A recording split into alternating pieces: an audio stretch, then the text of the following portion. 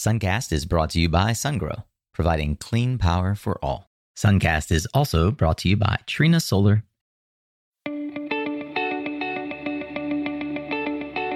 Hey there, Solar Warriors. I'm Nico Johnson, and this is Suncast. Each week, I pull back the veil on the life and business insights of clean tech entrepreneurs building the most noble and impactful companies of our time. I hope what you learn from this conversation is a catalyst for your own growth. So thanks for tuning in, and welcome to our tribe.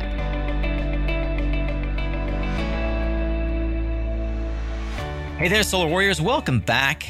If you're new here, I just want to thank you for taking time out of your busy day and giving us a chance to earn your attention by lending me your ears and the only non-renewable resource you've got is your time. And I believe that even attention is one of those things that we don't give enough homage to, because really you could give me your time on a run, but not be paying much attention, and you just listen to it and re-listen to it and not sure what you've taken away. So I appreciate those that pay attention, and I hope to pay in dividends back to you in return on your career advancement and understanding. Today's entrepreneur is a solar project and solar battery storage developer with a very interesting track record and history. Nobel Chang is the co-founder and managing partner of a development company in Florida called Palladium Energy, though he himself is based here in North Carolina. We've got to get together soon if we can make that happen. Palladium focuses on utility scale solar and, as I mentioned, energy storage, both developing and investing in those projects. He's worked on a number of different territories in the US and beyond since he got in the industry in 2009. Today, we're not only going to dig into how and why Nobel found his way into solar project development, but some of the very interesting life hacks this young man employs to ensure that he is focused and that his team is succeeding. If this is at all interesting to you, well, you're in the right place, because we have more than 500 additional clean energy founder stories and startup advice just like this in our catalog over at mysuncast.com. I'd like to give a quick hat tip to our mutual friend and longtime Suncast listener, PJ Cooperman, for originally making the intro to Nobel. I am forever grateful for you, PJ, and for all of you Solar Warriors when you do recommend guests for the show. I take it seriously, and I do follow up, even if it takes many months to make it happen in the end. For now, let's get ready to tune up your skills, Solar Warrior, as we tune in to another powerful conversation here on Suncast.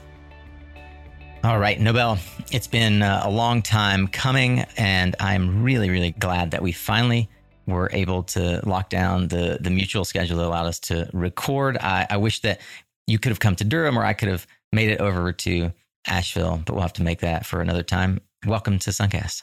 Well, thanks for having me. Yeah, it's been a long time coming for us to record this episode, but excited to be here. We're both really busy, but that's really good for the industry. I mean, there's a lot to do, and a lot more to do. Yeah, there's so much to do. I marvel at the number of events. I mentioned in the intro that PJ had introduced us. I missed an event that the two of you joined down in Charlotte. Boy, 2022 has been such a hectic time. At the time of this recording, we're getting ready to head into Solar Power International, now rebranded as RE+. Are you excited about RE+? Yeah, absolutely. It's always a good time. Mm-hmm. This time it's going to be in California, where I grew up, and so I'm excited to head back there and hit the beach before hitting the conference. But yeah, I'm really excited about going. Let's talk a bit about your upbringing. You mentioned having grown up in California, and I know that you went to school up in the Malibu area. Talk to me a bit about the influence of sort of that California vibe growing up on the career directions that you've taken. Yeah, so born and raised around the Pasadena area. So we have kind of great schools there. JPL is there, and multiple universities around. And so, I think growing up in California has really kind of shaped my career. I started in real estate development, got into the space after the real estate crash. But, there was entrepreneurs everywhere, like big Silicon Valley stories or coming out of California, growing up in LA, everyone is chasing that kind of big dream. And so, that was kind of a culture that was really interesting to kind of grow up in. And, I was lucky enough to travel all over the world as well. And so, I think all of that has shaped my my want and need to kind of jump into cool ventures and, and help people. And, I have a lot of people in my life that help me as well. So, kind of my upbringing definitely, poised me to start, the companies that I've started. The thing that I didn't appreciate when I was, growing up in South Carolina, a rural farm town, is the ability to have the macro influence from the culture, as you mentioned, growing up in Pasadena. I mean, Bill Gross has Idea Lab right there. There's so many influential entrepreneurs in clean energy and beyond who have informed, I'm certain, not just yours, but many of your peers' way of thinking about the world. And I realized all too late, having graduated in 2001, that the internet and the .com boom was even a thing, right? and I think that folks don't necessarily, or we take for granted now, the internet and even email. And I remember graduating from college, and my peers who graduated from UC Berkeley in 2001 have a totally different perspective on what was happening in the world than I did, living in South Carolina and going to a totally different, being in a different culture. Speaking of culture, can you tell me a bit about your family and your upbringing? And I'm particularly curious around, like, what was the conversation like in your household and in your community? I'm wondering if there were any early signs that entrepreneurship was something around you that you were absorbing unknowingly or knowingly. Yeah, sure. So I grew up in around Pasadena. I grew up with my grandmother. She took care of me and I took care of her. It was a great upbringing that I had with her. I think my upbringing really taught me that, anything is possible. I grew up as a, first generation Asian American, without much, grew up, with a bunch of family around me. And so, we were able to kind of get out under that kind of difficult immigrant, classic immigrant story, and I started my first job when I was 14 years old, trying to provide for the house. And so, I was able to kind of bring value early on and, start the learning process of, how my contribution can help a family. And so that really helped me out. But, it was probably more so during college that I started to, get a lot of my entrepreneurship ideas, right? You see, at the time that I was going to college, like you said, the internet boom is kind of already kind of over. However, we started to see the shift from everyone wanted to go into investment banking to go into tech, right? That was everyone was kind of the going into that. And because, when new industries start, there's so much change and it's extremely exciting. And I think what's exciting about nowadays for young folks getting into the industry now is that you're seeing the conversation move from tech into clean tech. And, I just read this article that, a lot of Ivy League schools now going there, like the cool thing to get into now is climate tech or clean tech. And I think that's really exciting. And I think that will drive people more into renewables and furthering this mission that we have of transitioning into the clean economy. I couldn't agree more. It's been a long journey. I heard recently in another interview that you did with a friend of ours, Tim Montague, your sort of version of the solar coaster. We often refer to the ride from, the mid-aughts to now as the solar coaster because it's by and large, driven by or sort of incentive fueled industry, as many industries are. But it's been a long journey to get to a place where we really can start to feel like there is going to be some consistency in policy and some consistency in financial market understanding and not constant fluctuation. I'd love to understand when it became. You mentioned that you were in real estate earlier in your career. When did it become clear to you that clean energy specifically was going to be a destination, right? It was going to be a path you could walk with a sense of certainty, or that you had a conviction that it was going to turn into an industry you could lean into for more than a decade? That's a very good question. I love that because I love to talk about this all the time. I know it was 2008, the real estate market has just crashed. And then I had to do something different with my life. And so I joined a company called Topco Scientific. It was a company based out of Taiwan, which is where my parents are from.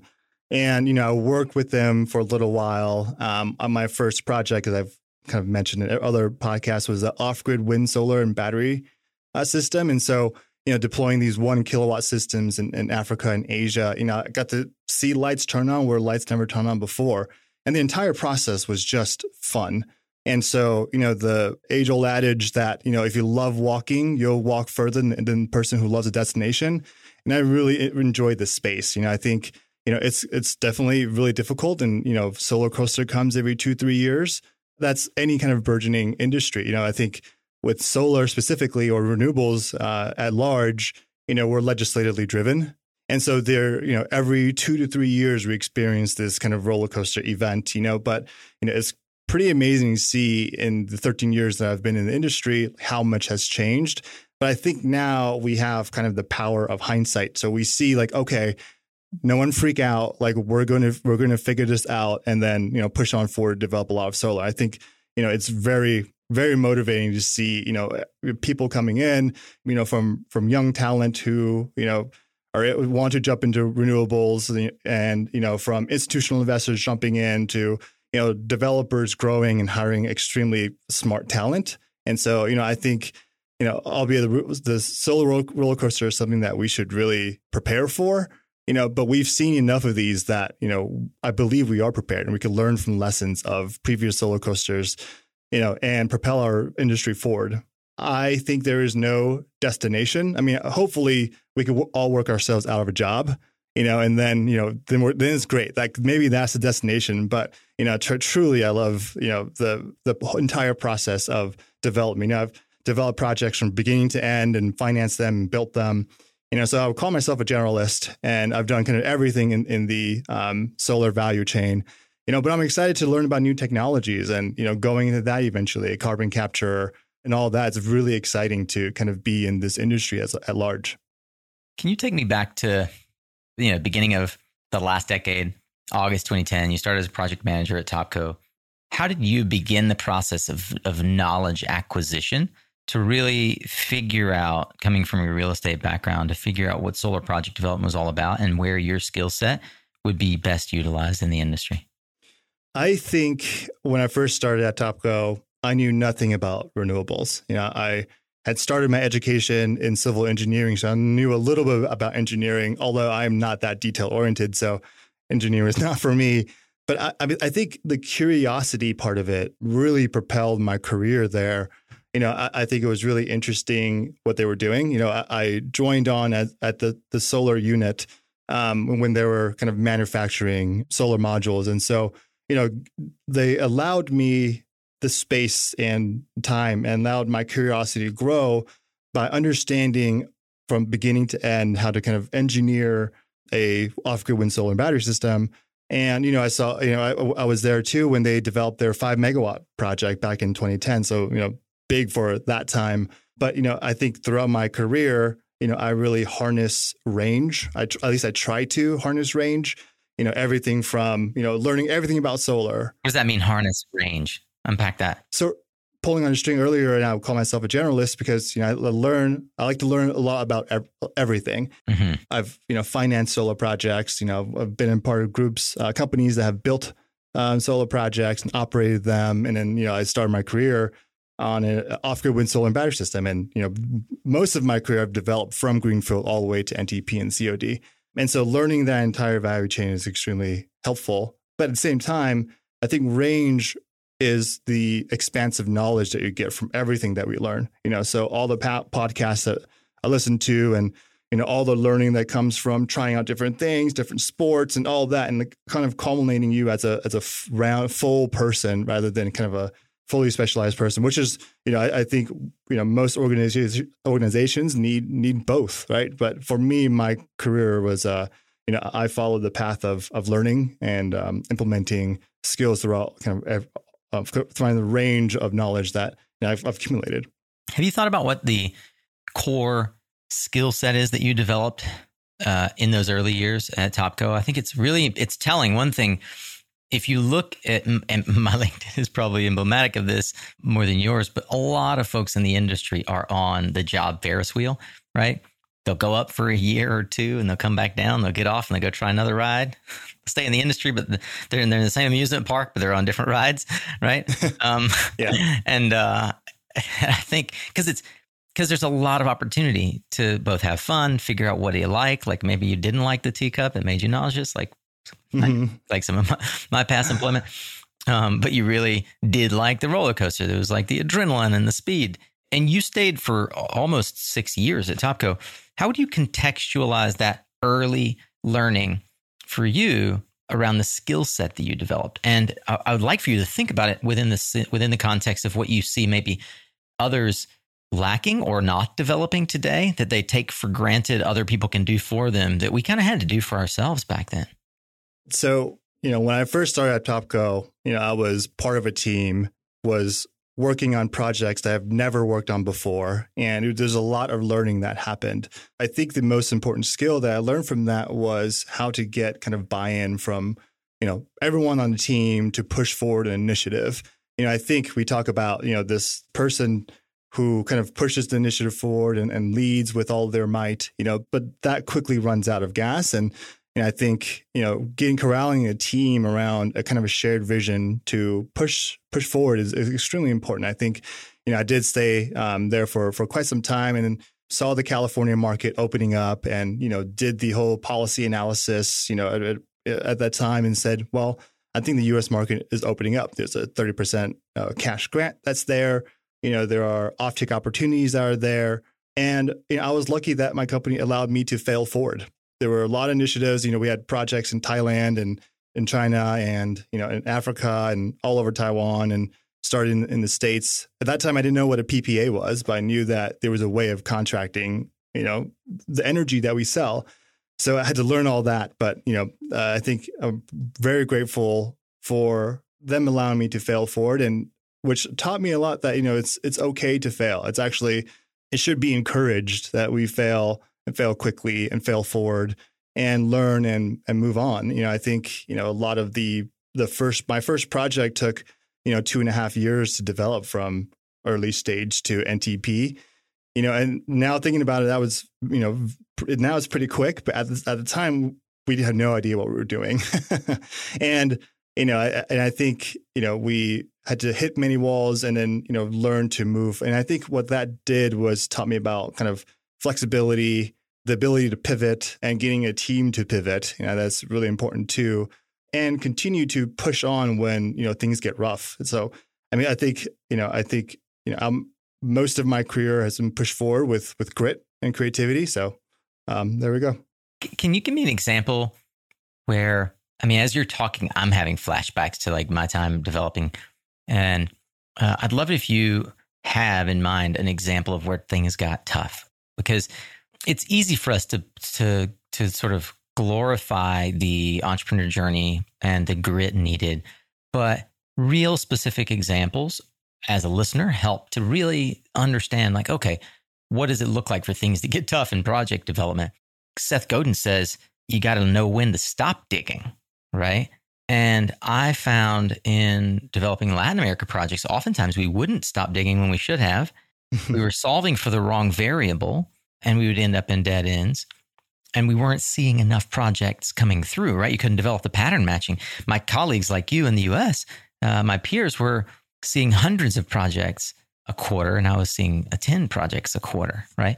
So can you talk a bit about that development process, development cycle, and where you specifically remember, like, give me an example of where you remember like hitting a wall or going, ooh, this is really hard, I don't know what to do next, and how you got through that moment? It's interesting that you and I have a similar experience developing in Latin American countries. That gets very hard, very fast, and does not stop, becoming very difficult. And so, I developed a 21 megawatt project in Sonora. Wow. Yeah. And, that project was, difficult for many reasons, including, I couldn't speak the language whatsoever. At the end of a project, I could, get around in a cab and order food and, not get myself killed. The latter being very important in Sonora. Yeah, exactly. But it was a very interesting project where, I thought, that from all the projects I developed before that, I could take those lessons and apply it almost directly. That was not the case. I think the most difficult part was, the offtake contract was a PPA with the municipalities, powering their lights. And, it was a great rate extremely high rate. And, Like what? Like what's an extremely high rate? that's $130 a megawatt hour. 130 megawatt hour. Okay. 13 Yeah. cents a kilowatt hour for those who are trying to kind of figure out the math on the work in residential. That's right. Yeah. And most of electricity in Mexico is subsidized. And so if we were to sell directly into the grid at the time it was injected, it would be, a tenth of that price.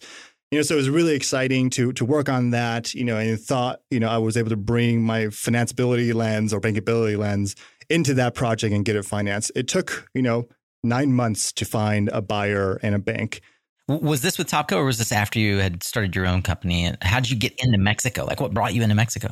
This is with my own company. I started a development shop in 2014, doing the same stuff in California, the REMAT CREST program type of projects, and developing projects in Northeast, the QFs there, and then saw an opportunity to develop projects in Mexico because it was kind of booming at that time. Or I thought it was booming at that time, and California market was kind of shrinking. We were hitting this, solar coaster event where, PPAs were kind of getting more scarce. And so looked at other areas and, was able to get connected with folks there, who was able to, bring projects forward. And so it was, I say this over and over and again, it's a people business. And, the people that, that the network that I continually foster, and this is part of my favorite part of the job, are the ones that, bring the best opportunities. And so that's how I got into Mexico, is kind of, calling people. And, I called the U.S. Embassy, and they set up meetings with me with governors in California. And that's how it kind of got started with meeting folks and, just hitting the phones and getting out there. Did you intuit that you should call the embassy? Or did someone say, well, if you want to go to whatever country, call the embassy, they'll help you? No, it was something that was thought up during an MBA class. We had to do an international study report on a country in your field. And I was studying, multiple kind of countries, and, I found that out through Mexico looked like it had a lot of opportunities.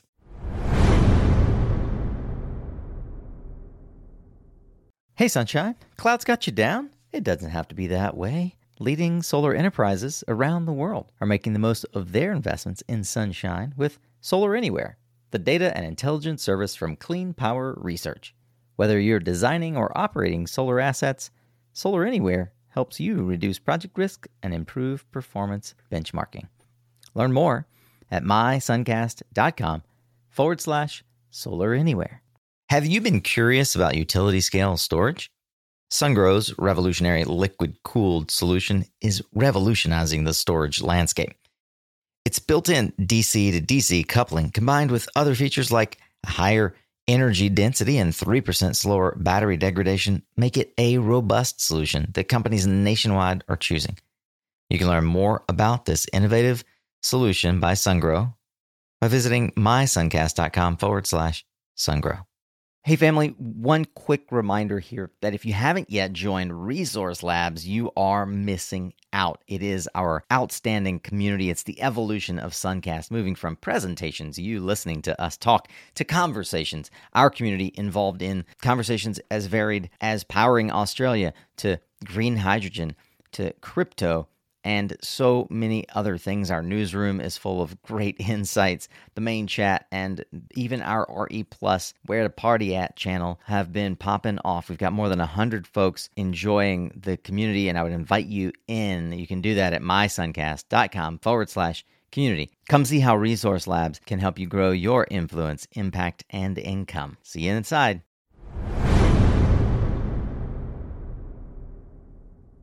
Well, Nobel, what was the spark that really ignited your interest in going out on your own back in 2014? And I'll note that maybe you will have changed this because I'm bringing it up by the time folks see it on your LinkedIn. But at present, your LinkedIn says that Radiant Sky was 2016. I'd love for you to sort of split hairs with me there for a minute.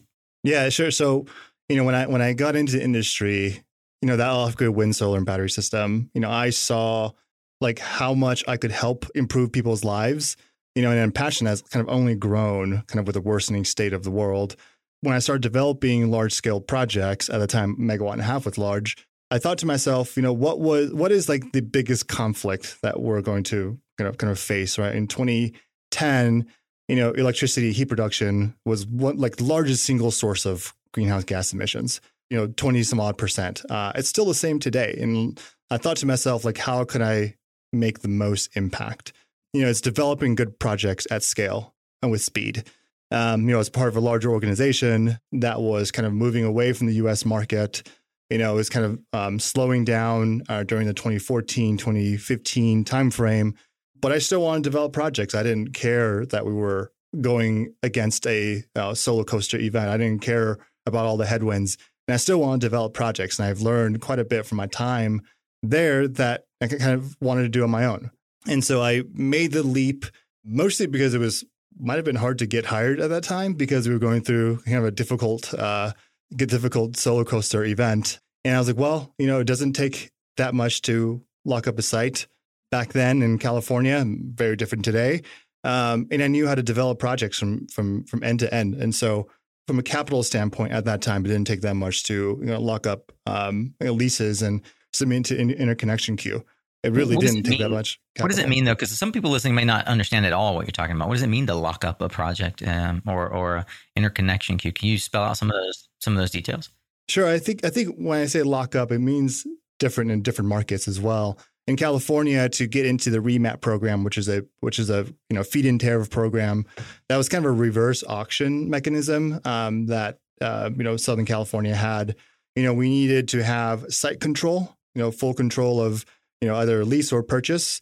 We needed to get through some sort of permitting process. Didn't have to be fully complete. We had to start the process, and we'd have to have interconnections filed. So at that point, we were ready. At those 3 points, those 3 pillars of development, we were able to go after a PPA. And so relatively small dollars, a lot of effort for sure, but relatively small dollars to go in after and create a ton of value in the beginning. It's very similar to, QF PURPA development where, you have a legally enforceable obligation that you meet if you have site control, interconnection, permanent, et cetera. And it's different through all states. And that's what I mean by lockup. It's fundamental learning, kind of understanding those 3 pillars of development. And for those who are unfamiliar, QF means qualified facility. The state of North Carolina, for example, had specific blocks of power that you could develop called 5 megawatt. That was 5 megawatts, which were considered qualifying facilities. At which point, under the PURPA rules, Duke Energy or anyone, if it had been any other, Progress Energy or whatever, selling electricity in the state had to buy that facility at the avoided cost, right? It was like there's a specified amount. That's right. Yeah, it's documented. Right. So you basically know if I can develop this project all the way through and build it, they have to buy it. And then it's a race to just get into the interconnection queue, right? And we see that we've seen that rather over the last decade as a really scalable development model, but it's a rise and fall by market by market. It sounds like that is sort of a key learning for you through the Topco time and into the Radiant Sky time. So the market wasn't necessarily favorable for going and getting another job. Sounds like Topco was starting to move more towards international development, and that led you to start your own company. Was it just a solopreneur thing, or was it you working with others? Meaning, were you mostly just consulting and you called it Radiant Sky, or did you kind of build a project business around it? The latter. Definitely build a project business around it. I saw, for me, I've always been a developer, probably not a good consultant, but I've created value where there was just land. And so I continue to do that. And that's part of the fun that I have is creating such value. And I definitely was able to hire, some folks who joined the team and, raise a bit of money to help kind of push on development. And the idea was to, develop projects at scale. And how we did that was, doing what we could to kind of get value as soon as possible. And eventually we sold them. We weren't IBPs. We were kind of pure play developers, and then saw the opportunity to do it internationally as well. In projects in Mexico and Chile and Argentina and Japan and all that. And that most of that was through kind of internal inertia. We saw, we were doing that Mexico project, and it was extremely extremely fun, albeit very difficult. Saw a similar type of QF play happen in Chile. We brought on a kind of director, that was from there, and did the whole new market analysis to what will create offtake, what will create value, and start developing projects in Chile. And that was also a very, very fun. That's super cool. And that was in that 2015, 16, 17 time frame. That's right. Yeah, man, it's a great time. I know from our conversations that you have a lot of different interests. Was there at some time a career path that you did not go down, but you always kind of thought you would? Yeah, and I think just pulling on a string of earlier being kind of growing up in this tech scene. I've always thought I would get into tech. I went to school, got my MBA with a concentration in digital innovation, information systems. Always thought I would go the tech route. Play with some ideas. Launch an app like a lot of college kids do. Is that the easy streak? That's right. Okay. Yeah. So I thought I would get there. So, I had a lot of opportunities to join some tech companies, but I was always pulled back into renewables because, so much happens.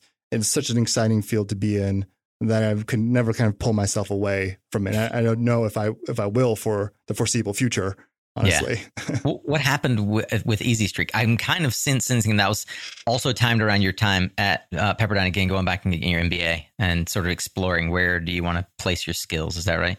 Yes, that's right. That's right. I think, I was doing my MBA and, had a lot of ideas. And like I said, I try as hard as possible to cultivate kind of knowledge from everywhere.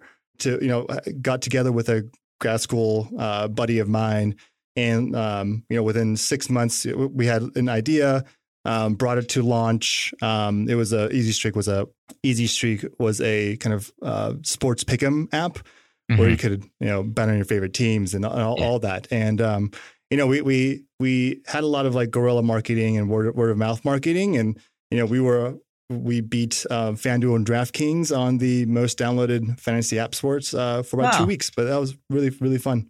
That's amazing. Well, it speaks to your resourcefulness and in a lot of ways, kind of where your head's at. It helps me understand a bit better kind of the way that you think. It helps me sort of a little bit more understand who you are and kind of the skills you bring to the table, which brings me to another thing that I like to ask. And that is what tools, when you think about the work that you did in corporate and then moving in Radiant Sky to creating your own business, and now with Palladium creating your second business, how would you describe the tool set that you've developed as an entrepreneur or even as a leader, the management tools, the mental models that have helped you scale from success to success? Yeah, throughout my career, I've worn many hats and done everything from analyzing, creating markets, to signing leases, to developing projects, NTP, to seeing a project get built and like injecting electrons into the grid. So I like to call myself a generalist, like I said earlier. Yeah. But I think the tools that I've learned is, I would say earlier, cultivating a range of knowledge, learn about physics, about mental models, like you were saying, about finance, about development, EPC, tech, reading biographies and, taking in knowledge from everywhere. So, cultivating range is a tool that, I think is something that can be sharpened and, continue to be used.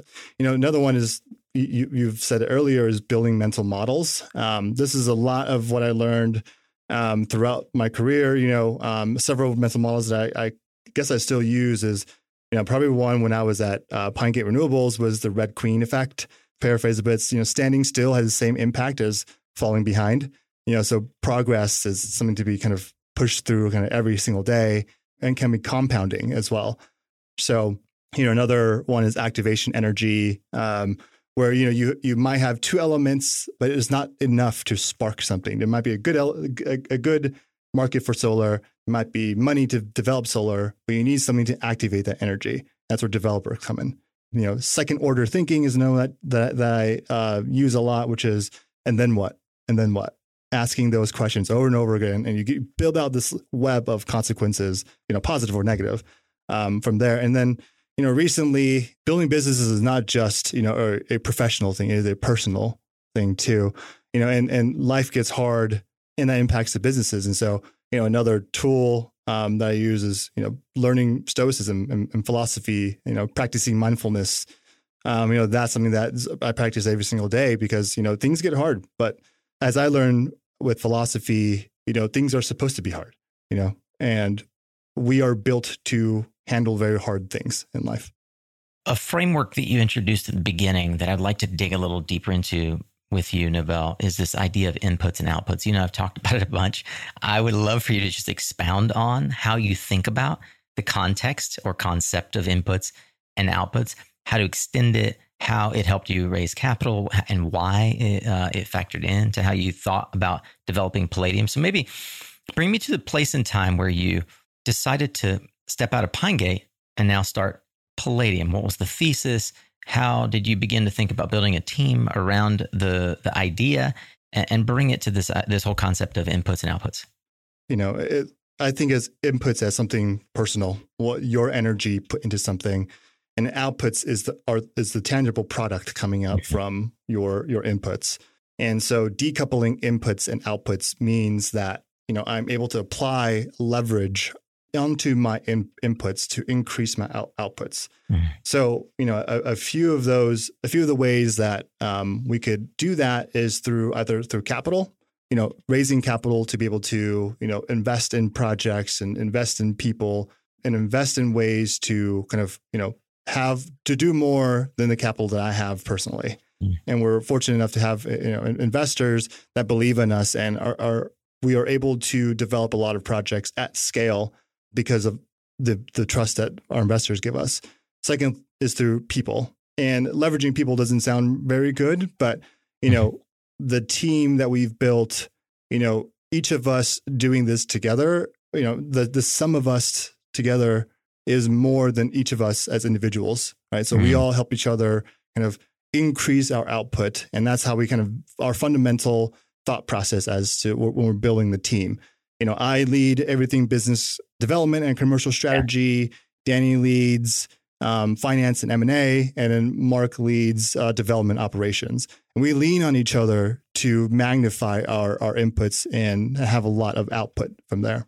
As an entrepreneur, deciding on the team that's going to be the core team is probably the most important early decision you can make. How did you decide that Danny and Mark were going to be the people that you were going to hitch up with and move forward with? Take me to that point in time. Sure. So Danny and I worked well together. We were from Pinegate, both of us. And so we worked together, knew each other's kind of nuances, and we were in the trenches together. Mark had worked together with Danny previously. So when we banded together, we had a shared vision of deploying solar at scale, doing utility scale projects that allow us to do that. And, we've talked a lot about, our philosophy behind why renewables is, a sustainable business in many ways. And, sustainable as in, the business will continue to grow, and it's a good business to be in. And so we had like-minded thoughts. We had, similar work ethic. We have a lot of fun. We're around each other. And it goes back to the thought of, we all enjoy the process of developing projects and, going to new markets and building the team. Do we have an end strategy of it all? Something that we talk about all the time, but no, we talk about the process. We talk about how to grow and talk about, what the team is going to look like. And that part of it is the fun part. And so I think we'll go very far because we enjoy the journey. Yeah. The walking versus destination. What was in the formation of the business, the first, 3, 6, 9, 12 months of the business? What was the hardest challenge as co-founders you had to overcome, or the obvious hurdle that you needed to overcome? When we first started the business, we thought we could go out there with a business plan and raise money and be fine. And so, we went out there with a pipeline of projects, not projects that we have secured, and went out to try to raise capital. And that took they were projects much that you longer. Had secured. You had locked them up. We have not locked them up. No, just an idea of where you could do project development. That's right. An idea, folks that we knew. And so we banded together when we went out to raise money. We went out and, was very quickly humbled that we needed to prove ourselves and not just, bring our resumes out and raise capital, and so we had to put our own money to acquire our first portfolio. Eventually, we sold that portfolio and had a track record. And that at that point, that was when we raised capital. So it might be obvious now as I look back. It's hindsight is very 2020. But at that time, we hit a lot of roadblocks in raising capital in 2019. So I think that was a challenging part.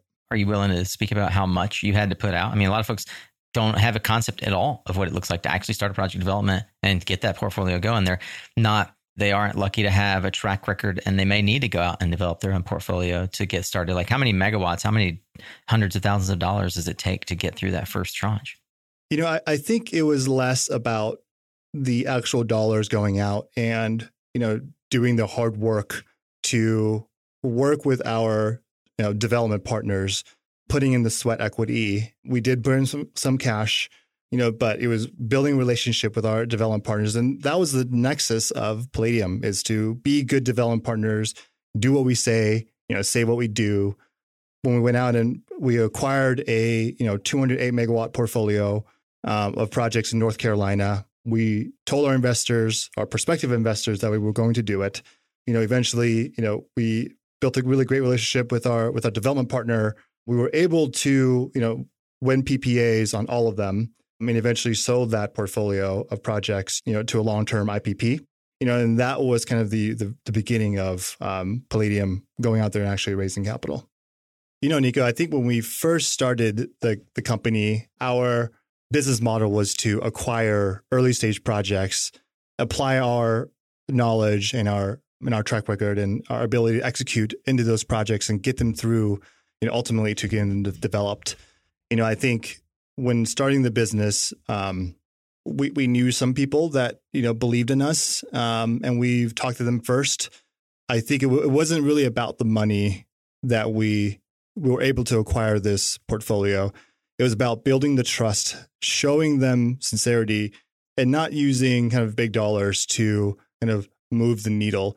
We showed them that we were able to execute. We were very transparent in our execution strategy with them, which was to kind of acquire the project, take control of the project, and then eventually throw it into an RFP and then sell the projects thereafter. So people out there took a big bet on us. I think it's, friends, and now I could call them friends. And we went through a really tough time together, trying to get these projects to the finish line, going up against, folks with a lot of backing behind them. But with this first portfolio of projects, it was 3 projects, and we're talking about AC capacity. It was 160 megawatts of AC, megawatt AC.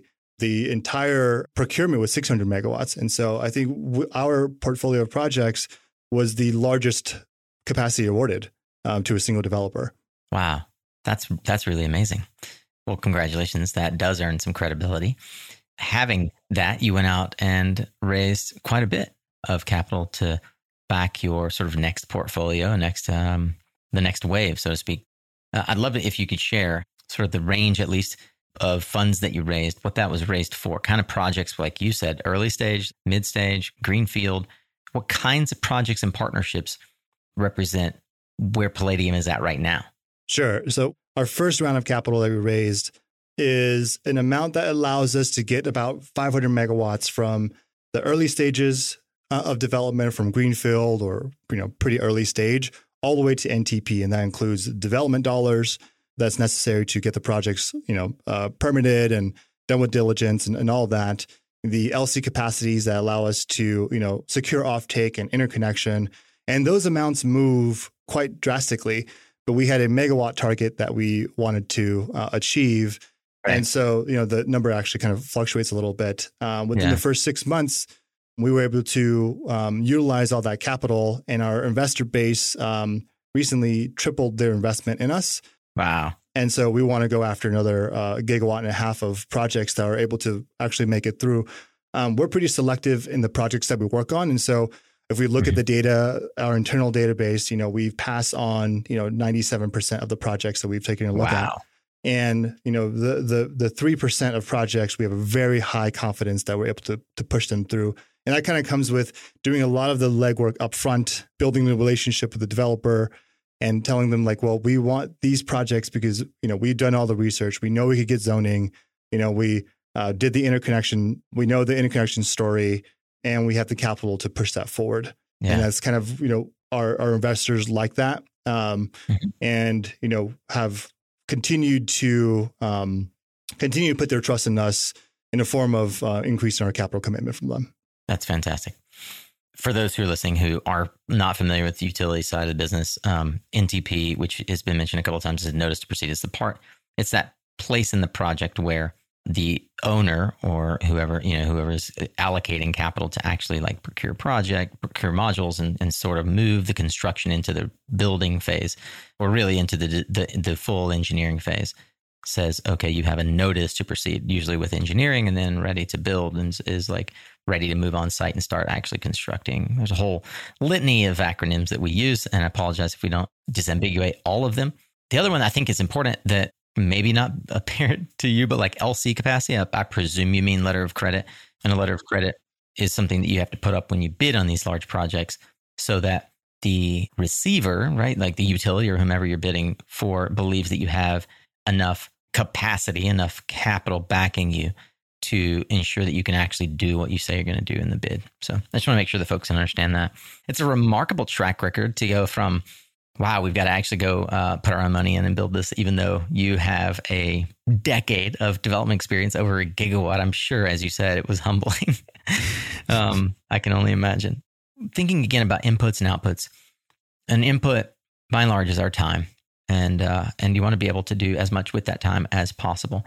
So can you talk about what you spend time on and how you now think as an entrepreneur with a couple of years under your belt of your second venture, really your third venture, how you think about the inputs and outputs as a framework for where and how you spend time?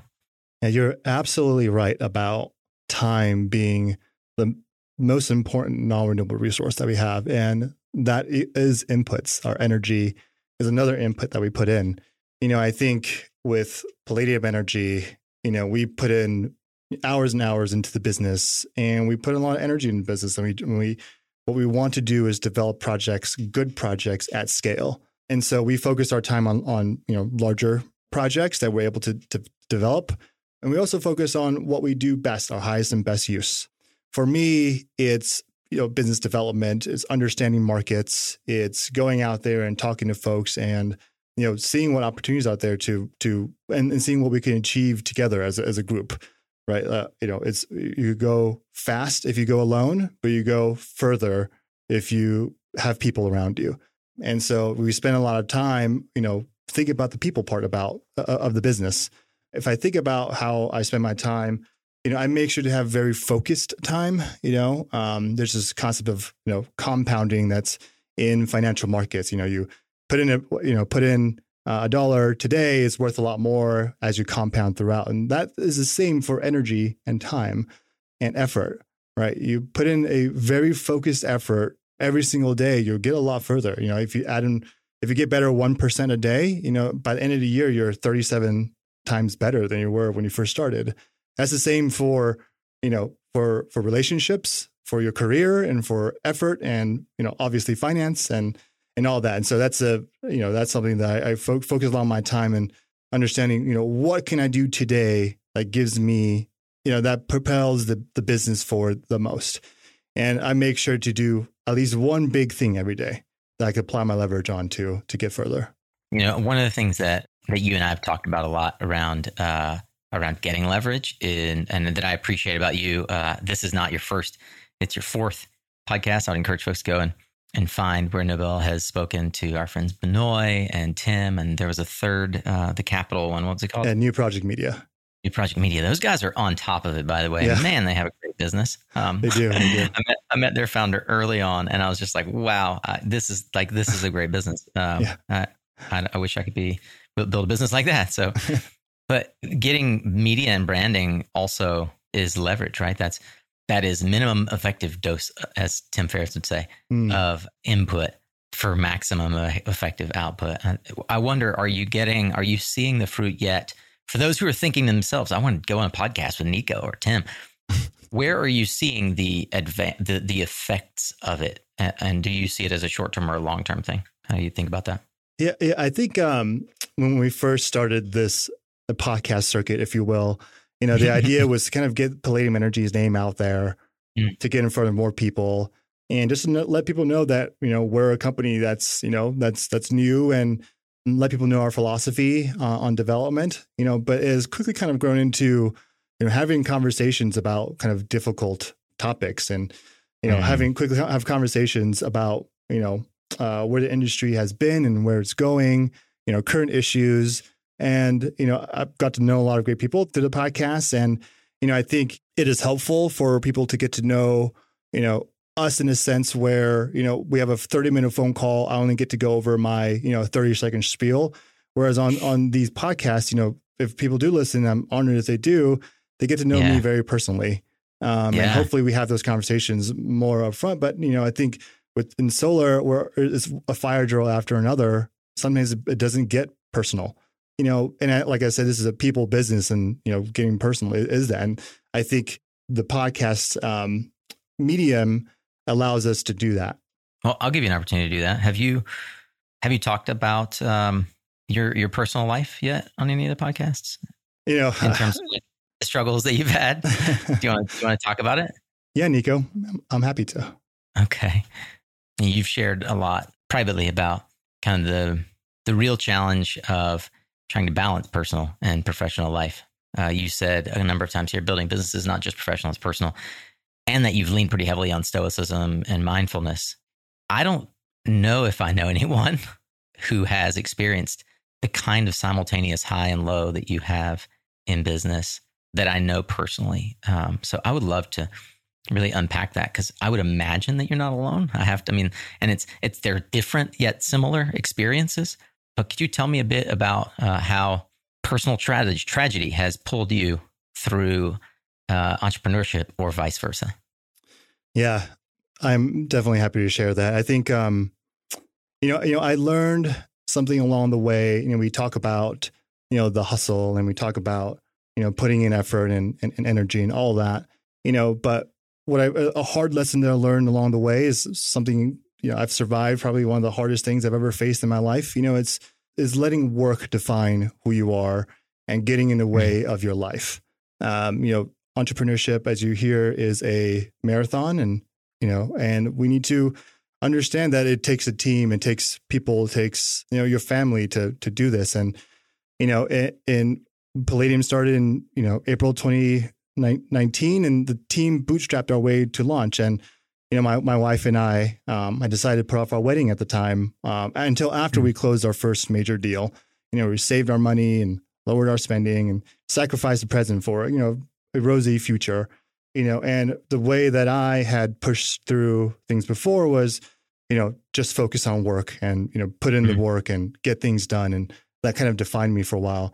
So on May 4th, 2020, we closed our first big deal, roughly the 200 megawatt project that we discussed. On May 5th, I went to my wife and said, "Hey, we did it. Now we can get married, and it's time to have children." And on May 6th, I woke up widowed. My wife had passed away in her sleep, and it was the single most hardest thing that I've ever had to deal with my entire life while building a business. My entire world was flipped upside down, and, I had lost more than I've ever lost. And, I was trained by this, hustle culture that I had to sacrifice today, and, and that enjoyment and fulfillment will come at a later date. No amount of hustle culture sacrifice is worth such a price. I gave my wife's eulogy before I gave her my vows. And that was a very, very difficult thing that I had to kind of go through. And while I do continue to find meaning in my work, I think we as a society need to shed the idea that we are defined by our work. I think I'm going to quote a book that has gotten me through a lot, and it's Man's Search for Meaning by Viktor Frankl. Yeah. A fantastic book, but the meaning of life, always changes, but it can be discovered through multiple ways. One is by creating or doing a deed, creating work and doing a deed. Second is by experiencing something or loving someone. 3 is by the attitude we take towards suffering, which is ultimately unavoidable. So I focused a lot of my meaning on number 1, creating work and doing a deed, while bypassing the other 2. And so I was thrown into the worst grief that, most people will ever have to go through while the business was doing really well, but I had no one to share it with thereafter. My business partners, gave me a lot of space to think and, gave me obviously didn't work for a while, but I was so stuck in hustle culture that I had to do something. And I remember the day after, I was pacing and walking around, and I was like, I have to do something. I have to occupy my mind. I was escaping, trying to escape feeling the grief that came from my wife's passing. And I told my wife that I loved her every single day. It's not that we sacrificed all the present for tomorrow, but I think that is a kind of a personal tragedy that has shaped how I look at building a sustainable business and building a community, and understanding how to move forward in during the worst times of my life. But I think I want to be clear, delayed gratification is a virtue. Hard work is a virtue, and being committed to work is a virtue. But let's overcome this thought that, work is our life. There are so many other people, there's so many other things in life that, create us as humans. So, that's the story of it all. One big lesson that I learned is through a book by Matt Haig, that's Midnight Library. Grief and pain takes up space. I felt it myself. It was tangible. It took up so much space in my body that it felt like the grief was outside my body. Pain does dissipate, but that space remains. And it's kind of up to us to discover how to fill that. I am hopeful that not every one of us needs to feel that kind of pain to be able to find meaning in life. It is something that has definitely taken me down the path of philosophy, understanding that pain is going to be there and our attitude towards it is important. And I think through continuing to build the business and finding meaning there is more than just the inputs that we put in. And it's more than just the energy that we put in. It's more than the financial outcome that we hope to get one day. It is all encompassing us as professionals and as people, that when we're doing these things as, entrepreneurs, folks working in large corporates, doing something, live your life, enjoy it. And I said this, I enjoy the walk more than destination. And I do that a lot now because of the experience that I went through. Thank you for sharing. Few of us have been forced, as you have been, into the opportunity to reflect as deeply as you have. Yeah. I think the, grief is something that's all encompassing. It almost inundates your life, but I have a pretty strong community around me that has helped me, get through it. So, I hope, I hope that this is a wake up call for some people that are trying to do something, but forgetting that today is the most important thing. It's not tomorrow. If anybody is watching the video that we seem to post erratically about these episodes, or hear that my voice sounds different, we've paused for a moment because I wanted to share some things with Nobel about my own sort of journey through grief. And it's really interesting how quickly life gets so real and we can flow through the game that we're playing, right? We can get caught up in it, believing that other people's priorities or opinions are tokens in our game. And I shared with Nobel that I had a loss of a dear friend recently, and it quickened me around the idea that there are only a few priorities in my life. And as much as I've loved building Suncast, and I have no intention of stopping, I let it get in the way of me building relationships with my children, despite the fact that I built this company to give me freedom from what most would consider a day job so that I could spend time with my children. I had an argument with my wife recently about, really fought with her of why we would bring our second child back to homeschooling when we had finally like liberated ourselves of having a child at home, and now she could work with me in the business and we could build and scale the business like the dream. This is what we've been working for. And she said, no, the dream is that our children are raised in a healthy household and that you are around to be to help with that. And I think that a lot of folks listening get that, and the pandemic and coming out of the pandemic has quickened a lot of folks around what is important in their lives. Thank you for sharing something so deeply moving and being transparent and willing to share from your experience now a year on of how you moved through it. I shared with Nobel a quote that has meant a lot to me, is from Stoic, and I read the Daily Stoic, and my friend Luis Morales turned me on to the Daily Stoic. I read that too. Yeah, I was raised in a Christian household, so it's really interesting for me to sort of integrate different philosophy. But Stoics like Seneca said, it's better to conquer our grief than to deceive it. And he goes on in this quote to talk about, you can find it on the Daily Stoic if you search a Stoic response to grief. If anyone actually is thinking about how do I handle grief, if you're in a moment of grief, there are resources. A Stoic response to grief is a great post. The griefrecoverymethod.com is another resource that we can recommend. But, losing is not something that is relegated to just our friends and family members when they die. But I find that we often don't grieve and release the things that need to die in our business, things that need to die in the way we approach life. I had to sort of let Nico, the project developer, die because that wasn't that identity no longer served me, right? It's good for me to be able to identify with you and talk about what you do, but it turns out I was never really that good of a project developer. I would suggest that you are a pretty good project developer, Nobel. I think your track record speaks for that. Thank you.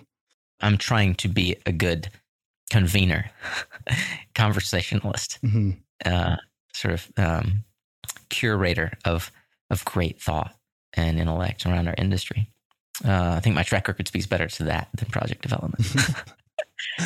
But I've seen so many of my friends not unwilling to let go of the things in their life that defined them earlier, right?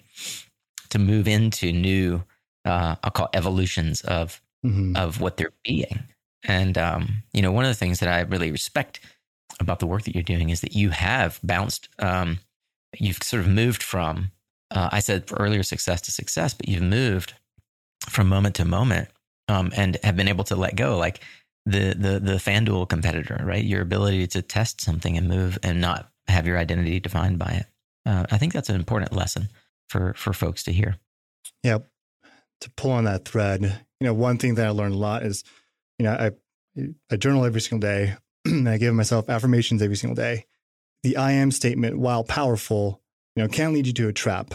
I am a widow was something that I identified with for a very long time. I would go to, dentist appointments and I would have to fill out the form that says single, married, divorced, widow. And I was like, why do I keep having to define myself by this thing? Or I am an entrepreneur. I am a person who makes, it should be, I am a person who, you are more than the culmination of things that you assign to yourself. And that was a very big lesson that I learned. Like, if my business, if I were the same person before my wife passed, I would be saying, I am a bulldog. I am someone that will never quit, tenacious. I'm tenacious. But now I am a person who does not quit. And if I do quit at one time or another, that's okay as well, because I am a person and you as people matter. There's so many other things I want to talk with you about. I'll have to have you back for part 2. You've mentioned Viktor Frankl, Man's Search for Meaning. You mentioned a book that we'll also link to by Matt Haig called The Midnight Library. Is there anything else that has been meaningful for you, either in recovery or in general around leadership, that I know you probably read my notes, and you probably maybe even came with a short list of books that you wanted to share. You know that on Suncast, we believe that leaders are readers, and I'd love to know if you'd share with us some of the resources that have guided you in your entrepreneurial journey or just in your life. Sure. Man's Search for Meaning is by far the book that has helped me as a person grow the most, through professional and personal changes and difficulties.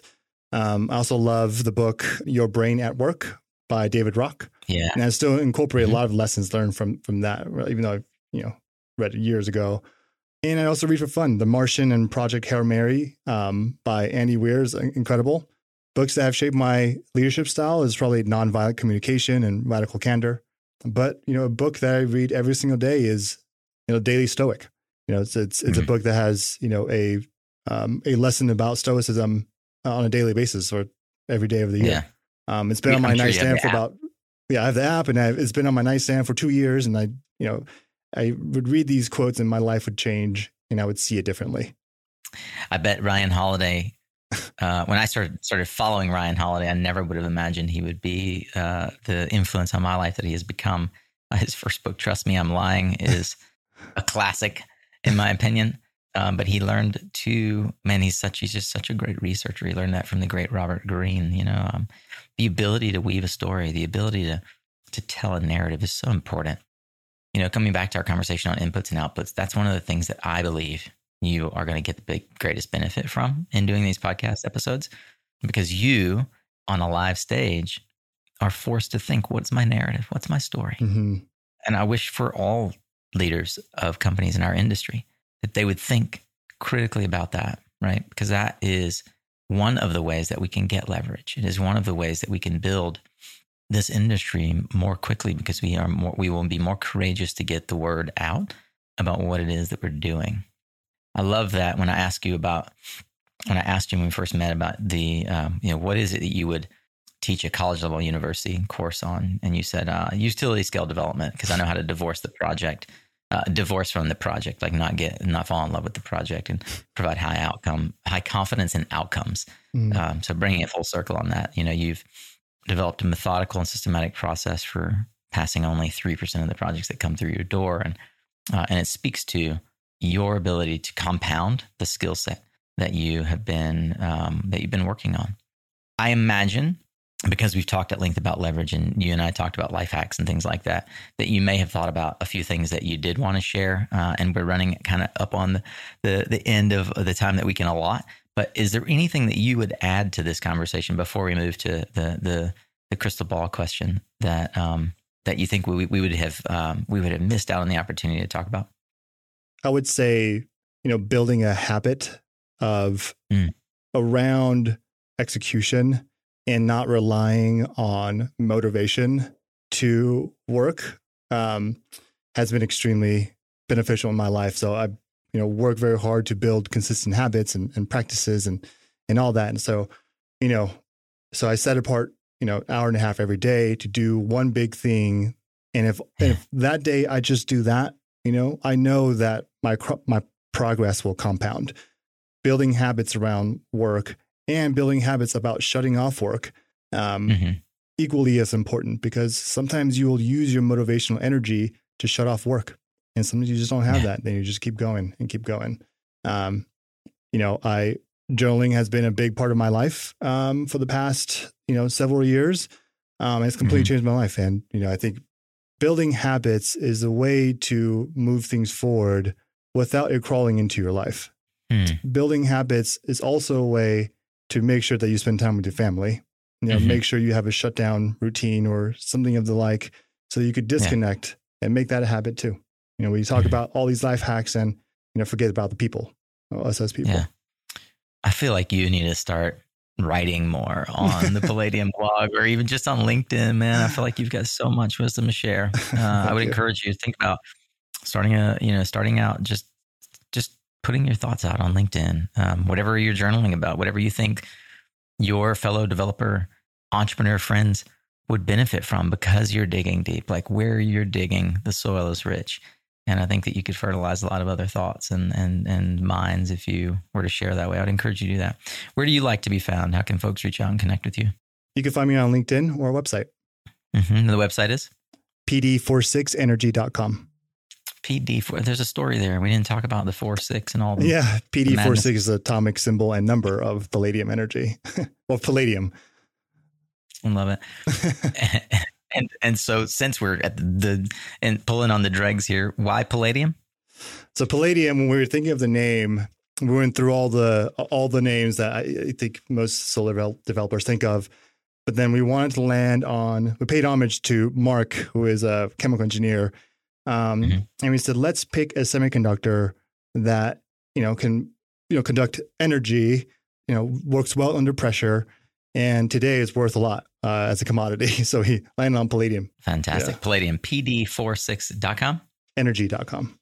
Energy, PD46energy.com. Palladium, which atomic number is 46. Yep. Energy.com. That's fantastic. I can't believe I hadn't asked that before. I usually do like to know the naming of the company story as a marketer.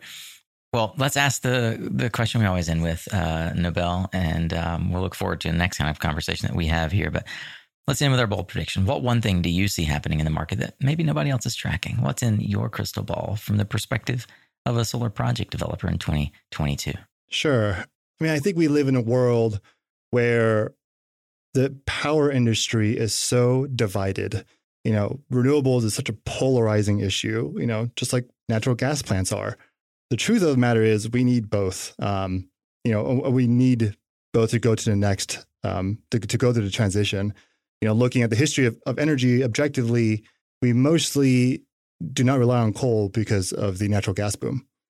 And so I think the polarizing issues will no longer be polarizing issues in the future. My crystal ball tells me in a few years, renewable energy will be supported by both sides of the aisle. Why? I mean, I think it's less of a crystal ball because I see it happening now. More and more people are joining the clean energy transition from the opposite ends of the political spectrum. South Carolina, passed the major legislation, and it's a state that you wouldn't think would have that. Looking at the power rankings, South Carolina native, right. Looking at the power rankings of of clean energy, it's California, obviously, and then it's Texas, Florida, and North Carolina.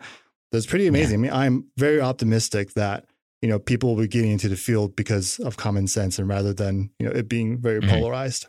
Yeah, well, we're seeing people getting into the field all the time, just like you from the real estate industry, and if they are looking for a seasoned developer that they can lean on for capital, or if they've started developing projects and they aren't quite sure what is the right next step, I would encourage you to go check out PD46energy.com. Co-founder and head of business development, Nobel Chang, has joined us here on Suncast. I hope it won't be the last time. Great to meet you again virtually. I hope to see you in Anaheim, and I hope that folks get a chance to get to know you better through this conversation and many to come. Yeah, I appreciate the opportunity to speak on this podcast. Thank you for being a great host. Hey, thanks for listening all the way through Solar Warrior. And I want to say a special thank you once again to Nobel for bringing such depth and maturity and transparency, humility. I really enjoyed this conversation. Thank you again for being vulnerable, allowing us to really look inside of what it takes and what we often take for granted, not only about our work, but about our life. Thank you for the lessons learned that we can apply, all of us, to not only our life, but especially if you're a project developer, to our process. If you're eager to keep learning, and I know you are, my fellow Philomath, well, you can find the resources and highlights from this conversation with Nobel, but also every other discussion that we've had on Suncast, along with the social media links for our guests, book recommendations, and so much more over on the blog at mysuncast.com. One other thing that would be just amazing, and probably the kindest thing that you could do for us, is to leave us a 5-star rating and enthusiastic review over on Apple or wherever you are listening to this podcast. It helps others really filter out the noise and find value in Suncast just like you have. So thank you for taking that action. And if it's easier for you, you can just go to ratethispodcast.com/Suncast. If you're listening on the web, or if you are more easily prone to remember this instead of to just rate it right there in your podcast player. Again, that's ratethispodcast.com/Suncast. It takes just 3 minutes, and I'll be forever grateful that you are considering helping us out with a review. Don't forget to tune in again next week. That's right. Next week, we have the podcast coming to you each and every Tuesday and Thursday. Tuesdays are, of course, our practical, tactical advice. Right now, we're running replays of our live podcast lounge, what we call the Power Up Media Zone. This coming Tuesday will be our replay of Woody Rubin from AES. And then next Thursday is another unbelievable interview with a founder who is, a 10-year overnight success, Shannon Miller, the CEO of Mainspring, and their linear generator that is getting all the buzz and has raised over $500 million. So I would encourage you, come back. Next week is jam-packed. Woody Rubin is just such a great leader from AES, and Shannon Miller, a true entrepreneur, and really inspiring interview about her time bringing Mainspring to life. Thanks once again to our sponsors for helping make this content free to you. You can learn more about them at mysuncast.com/sponsor. Of course, that's also how you can learn ways that you could partner with us to reach thousands of solar warriors and clean tech champions twice a week, just like they do. Remember, you are what you listen to. Thanks again for showing up, Solar Warrior. It's half the battle.